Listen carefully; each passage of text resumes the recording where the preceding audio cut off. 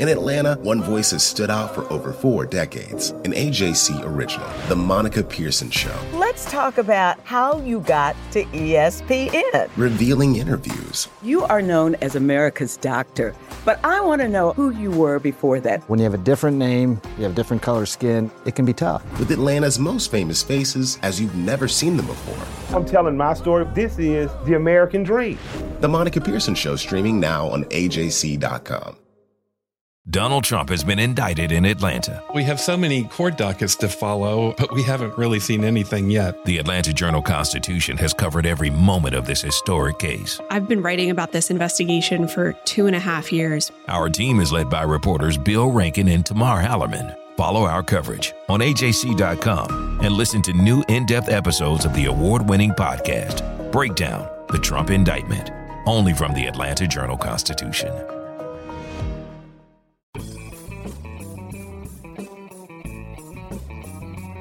Hello and welcome to the latest edition of the Politically Georgia podcast, where we bring you news and analysis from all the latest Georgia shenanigans in Congress and under the Gold Dome. We journalists at the Atlanta Journal-Constitution want to take a minute to thank our subscribers. Because of your support, we were able to make this podcast available to everyone. Our reporting and local journalism is because of subscriber support of our newspaper.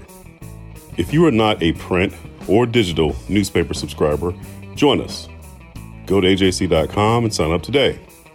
Thank you, and continue to follow our reporting in the Atlanta Journal-Constitution and online at AJC.com.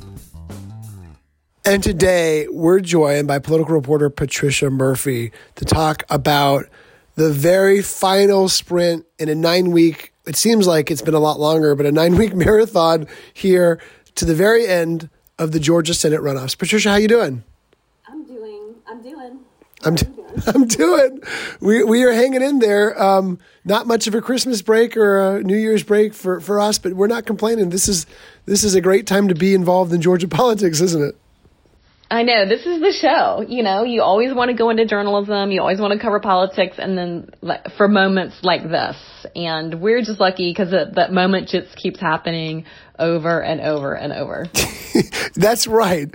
And, you know, before we were talking with our fantastic producer, Bria Felician, about the biggest questions remaining in this runoff, and we were a little glib, and I said, you know, the biggest question is who wins, obviously. But then you added in a little wrinkle to that. Well, this is the new 2020 twist on elections. Who's going to win and who's going to admit that they lost? You know, it's not over till it's over, and then it's not even really over in Georgia. So I actually am going to be really interested to see, depending on how close these races are, who concedes, who is willing to say, yes, it's over fair and square. Because I do think that we have a new standard here in the state of Georgia. Even when the election's over, it's not over. And a concession is certainly not a guarantee at the end of any night these days. Yeah, we kind of wrote a story about that in last week's Sunday edition, just saying how in Georgia, the weeks of election-related turmoil that we're still facing. I mean, as we tape this, President Trump has just tweeted several times with false allegations that he won Georgia, and he's actually even called for Governor Kemp to resign now, which is his furthest statement right now. But yeah, the election turmoil has not abated in Georgia, even though the election's now been the votes have now been tallied 3 separate times, and a signature audit of 15,000 or so absentee ballot envelope signatures in Cobb County has confirmed that there's not a single fraudulent vote there. So what we have been facing right now might just be a taste of what's to come if the Senate runoffs are anywhere near as close as the presidential race in Georgia. What I think is so incredible about the events of the last 8 weeks is that so much of what Secretary of State Raffensperger has done has been to appease the president and to answer the doubts of the president's supporters. And I think that his choice to do a hand recount on the presidential race, and then, of course, the machine recount was done explicitly at the request of the president. And then the signature audit that you just talked about was also done because the president has hammered him with so many questions about the validity of the signatures. And I think it's now clear, no matter what Raffensperger does, the president's opinion of the election is not going to change until the result of the election changes. And all of these steps that he's taken, 1, 2, 3, a single tweet from the president calling him a joke and saying that he doesn't know what he's doing and he should be thrown out of office and that none of this matters. That's the voice that his supporters, that Trump supporters are listening to. And you and I hear that out on the trail day after day after day, this incredible skepticism in Georgia elections because of what the president has said and done since Election Day.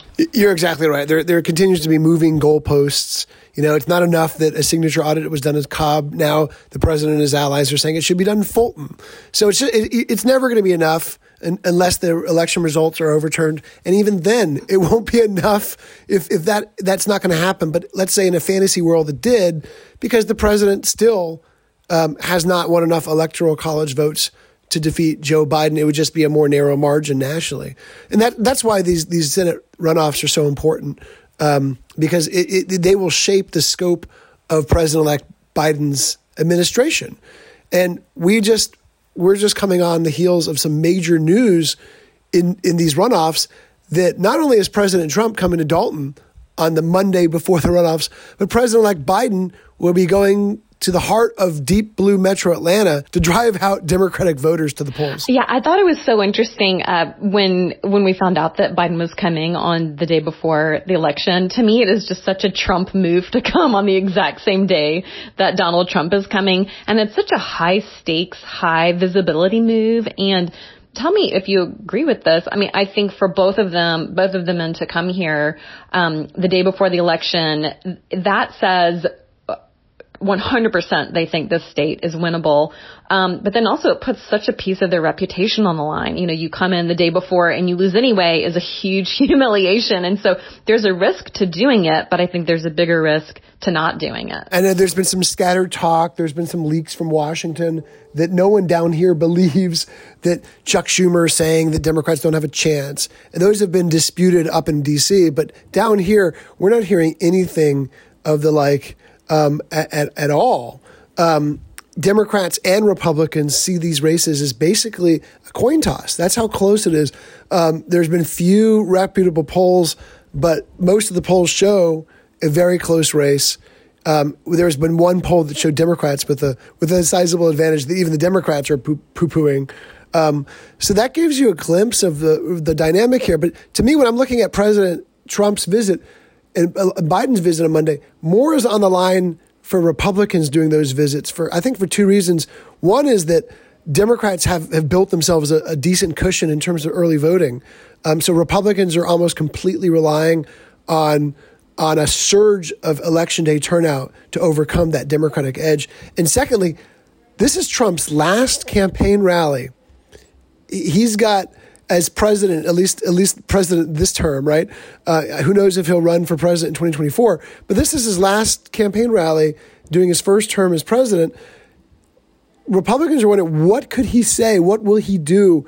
Will he help or will he hurt or will he do a mix of both? That just gave me like a shot of anxiety through my heart on behalf of all Republicans.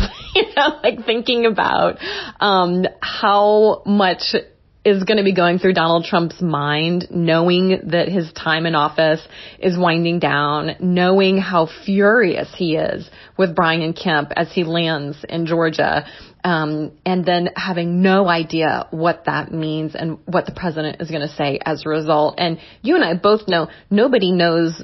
I don't even think Donald Trump knows what he's going to say until he's already said it. And so, especially for Senators Loeffler and Perdue, they've had to work so hard to keep Donald Trump happy and to support him and to vocally support him and to go out of their way to say that the results here in Georgia aren't finished, that the president deserves answers. They have done everything a person could to support this president, and you still never quite know if it's enough the day that he shows up. And so they really need him to really kick up the vote, especially in that 14th congressional district.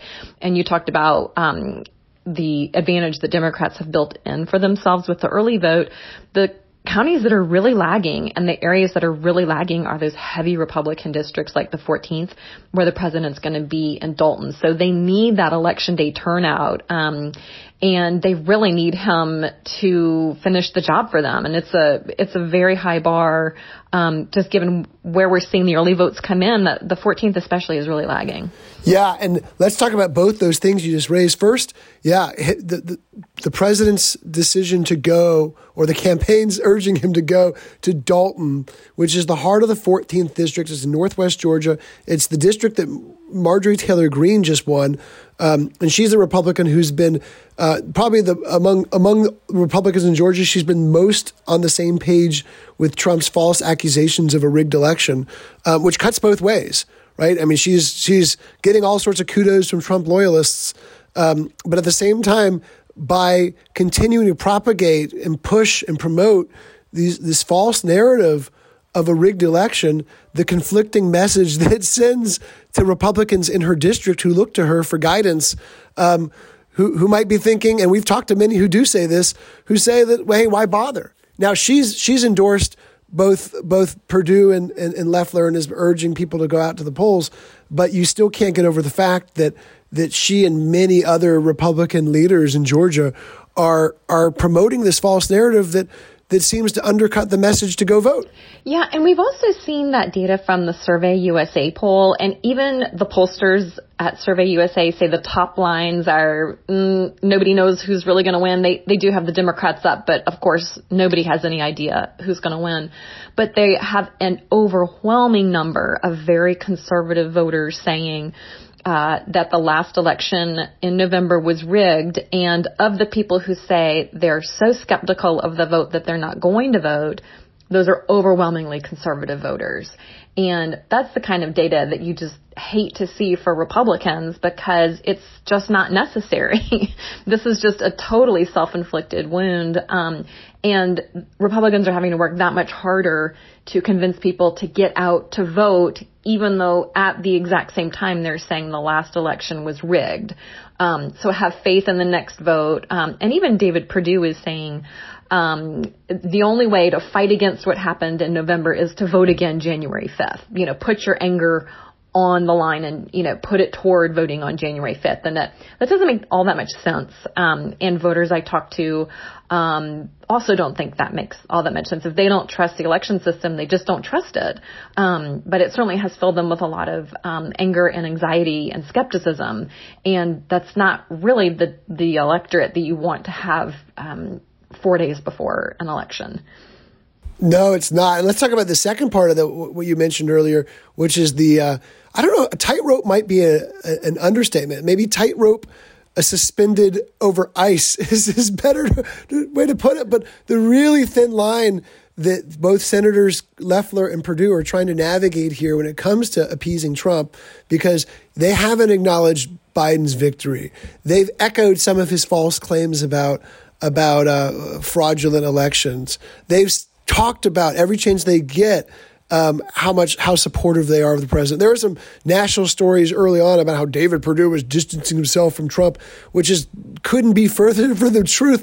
They don't have any way to distance themselves from Trump because they can't risk alienating his diehard devotees, especially before such a pivotal runoff where a few thousand votes could determine the outcome. And we saw this firsthand this week over Trump's call to increase the payout in stimulus checks from $600 to $2,000. Now, Senators Perdue and Loeffler were both silent on this for a long time, even before the president's call. And over the summer, Perdue was even critical of it, saying essentially that he'd rather there be a payroll tax cut than any sort of heftier, more generous stimulus payout.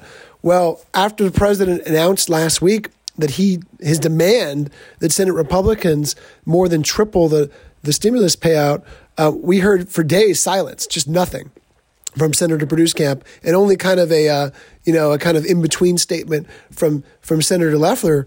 Well, that changed on Tuesday when both the senators went on Fox News within hours of each other and both heartily endorsed the president's call, even though I know for David Perdue, it must be painful because he ran as a deficit hawk. He's a fiscal conservative, and his entire first term, his first run for office was basically premised on the fact that he would fight higher debt, which is what this will lead to, right? I mean, this is just a bigger payout that future generations will have to pay back. I mean, Congress has already spent $3 trillion since last March on the pandemic and on pandemic relief. So that was the area of objection for a number of conservative Republicans. And so you can only imagine, I was actually going through old clips of Senator Perdue during the last presidential campaign when he had not yet endorsed anybody before the Georgia primary. And he said, my only goal is to make sure that whoever the nominee is, really keeps an eye on the debt and the deficit. And now, $3 trillion later, here we are. So that really is sort of like the natural place where his opinion is going to be.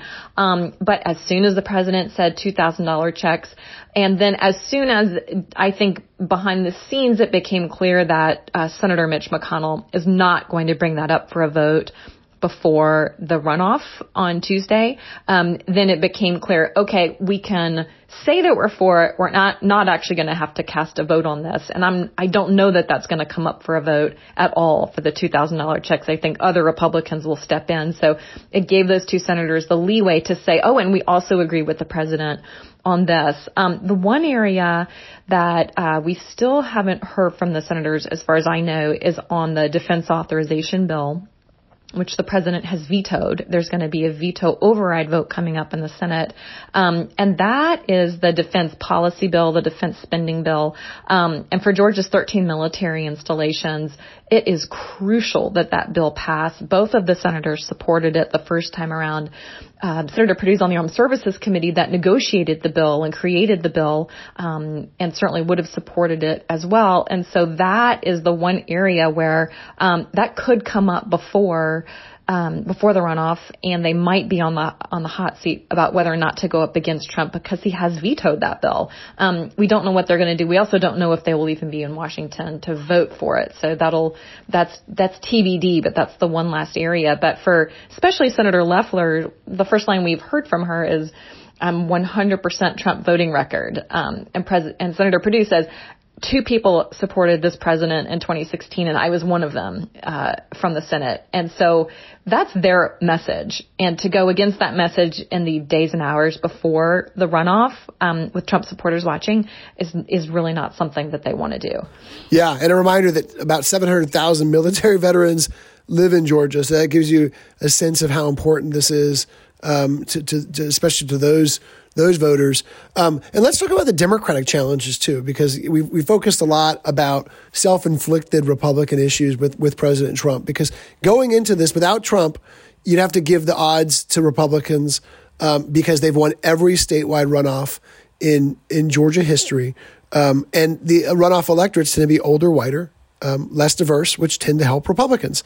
But Democrats are trying to flip that equation.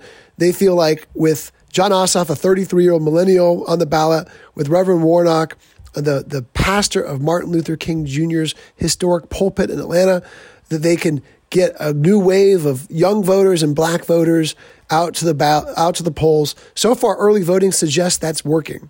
It's hard to read too much into early voting numbers. It's because who knows how much of that is just taking away from what would have normally been a election day turnout for Democrats. But either way, Republicans and Democrats have recognized that, Democrats are building a cushion here. But at the same time, these two Democrats have mighty challenges ahead of them too. Ossoff's work experience has come under fire.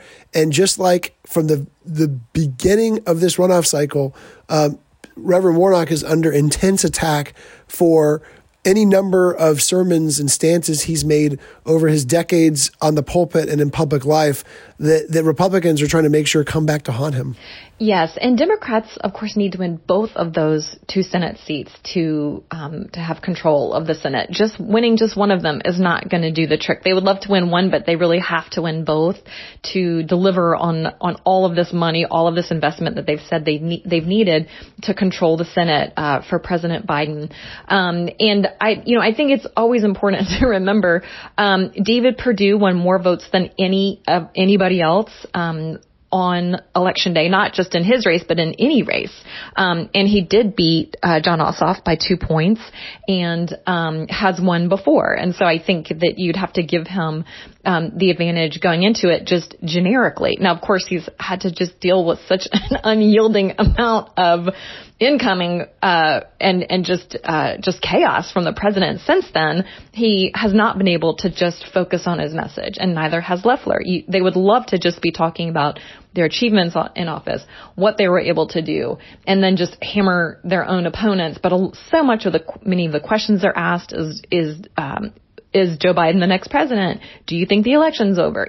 They really would have loved to have had just a smooth, predictable route to the runoff, but it's just been made so much more difficult by the president's machinations since Election Day. So I think that has just given the Democrats a little bit more of an open field than they would have had.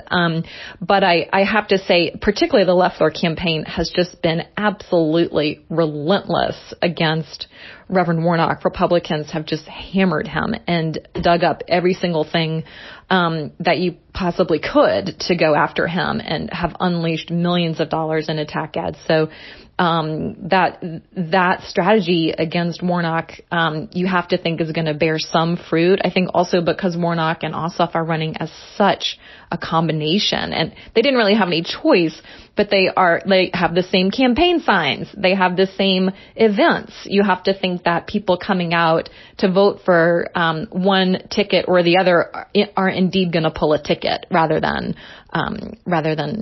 just pick one over the other. And so I think that as goes Warnock, so will go Ossoff. But then, of course, I think they'll also, my last point of many is, I think also they are really masterfully running up their advantages in the young and minority communities. They're playing to them very directly in a way that we really haven't seen done before. Turnout, registration, constant contact over text and social media. So I think they are pulling out a lot of tricks that other campaigns have not done in Georgia before. It'll be fascinating to see how it comes out. Yeah, look, they need to.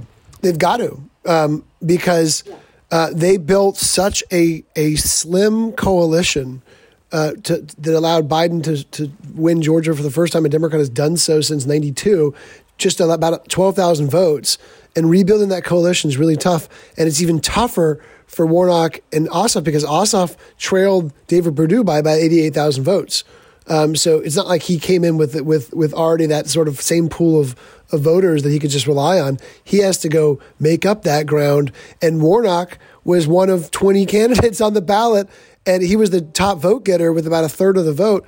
But he has had to consolidate Democratic support. There's no doubt that they've done that they've consolidated Democratic support. The question is whether or not they've been able to rebuild the same very slim coalition of African American voters, white liberals, if they can reach that 30-30 magic number that they hovered around in November. And that 30-30 number is 30% of the electorate being African American and 30% support from white voters. Democrats have always thought that's the path to victory in Georgia. And in November, Biden hit it, or hit really close to it. We haven't seen final numbers, but the numbers suggest he's right around that mark. And recapturing that in a runoff with such high stakes and with such a tremendous amount of money. We're at $800 million or so dollars being spent, about $500 million only on TV ads. So that gives you a sense of just how enormous this race has been and how difficult the challenge is for Democrats. But hey, close is not enough. They need to swim both these races. Yeah, and I wonder so much about what is going to happen with those ticket splitters that we know are out there, who came out and voted for Joe Biden and in some cases voted for Republicans further down the ticket. And then also what's going to happen with the many voters we know went to the polls just to vote against Donald Trump and just to stop everything he was doing. And some of those were Republicans. Are they going to come out to the polls and will they vote for Warnock and Ossoff? Will they have that same energy, that same just people's just natural impetus to go to the polls? They were so eager to go vote against Donald Trump. I think the Democrats have kind of the larger charge to get those same people out and motivated for a Senate race in the same way that they were motivated for the presidential. And with that, we'll leave it at this last kind of point here, which is that's why Biden's visit is so important. And Kamala Harris is also, she's going to be in Savannah on Sunday. But that's why the top of the Democratic ticket is so important too. It's not just about Trump's Monday visit, although they'll get tons of headlines for that. It's about those two Democrats making the case to voters who have not, to Democrats who have not voted early, who have not mailed in their ballots, that, yeah, you might have showed up in November just to vote against Trump, but now you've got to show back up to vote for the Biden administration's agenda, because that's what's at stake here. Republicans call it a firewall. Democrats basically say that Biden won't be able to get anything that he wants to get done without a Democratic majority in the Senate. So huge, epic, monumental, I don't know what adjective we want, but enormous stakes for Georgia voters. And to Georgia voters' credit, they're reflecting that. That's why we're seeing 2.5 million plus people already cast their ballots, a record turnout for a statewide runoff. Yes, we know the stakes are high, and we know that Georgia voters know the stakes are high. And so I think the turnout reflects that. The conversations that we have at people's events really reflects that. All of our reporting reflects that people are highly informed about this, and in many cases highly motivated to get back out to the polls. Well, Patricia, you are the very best. Thank you so much for joining us. What a great conversation, and what a fun week we have ahead of us. Well, that's all for this week's edition of the Politically Georgia podcast. Head to ajc.com/politics to subscribe to Politically Georgia. You'll get access to our daily newsletter, along with all of our stories and updates on all things Georgia politics. Don't forget to subscribe to our podcast and rate us. It really means a lot to us when you do. And as always, thank you for listening. Hip-hop is a product of black people. It's a product of black song and celebration. The Atlanta Journal-Constitution presents hip-hop's most pulled elements are pulled from the South. A Southern hip-hop story. We always go back to that moment of the Source Awards.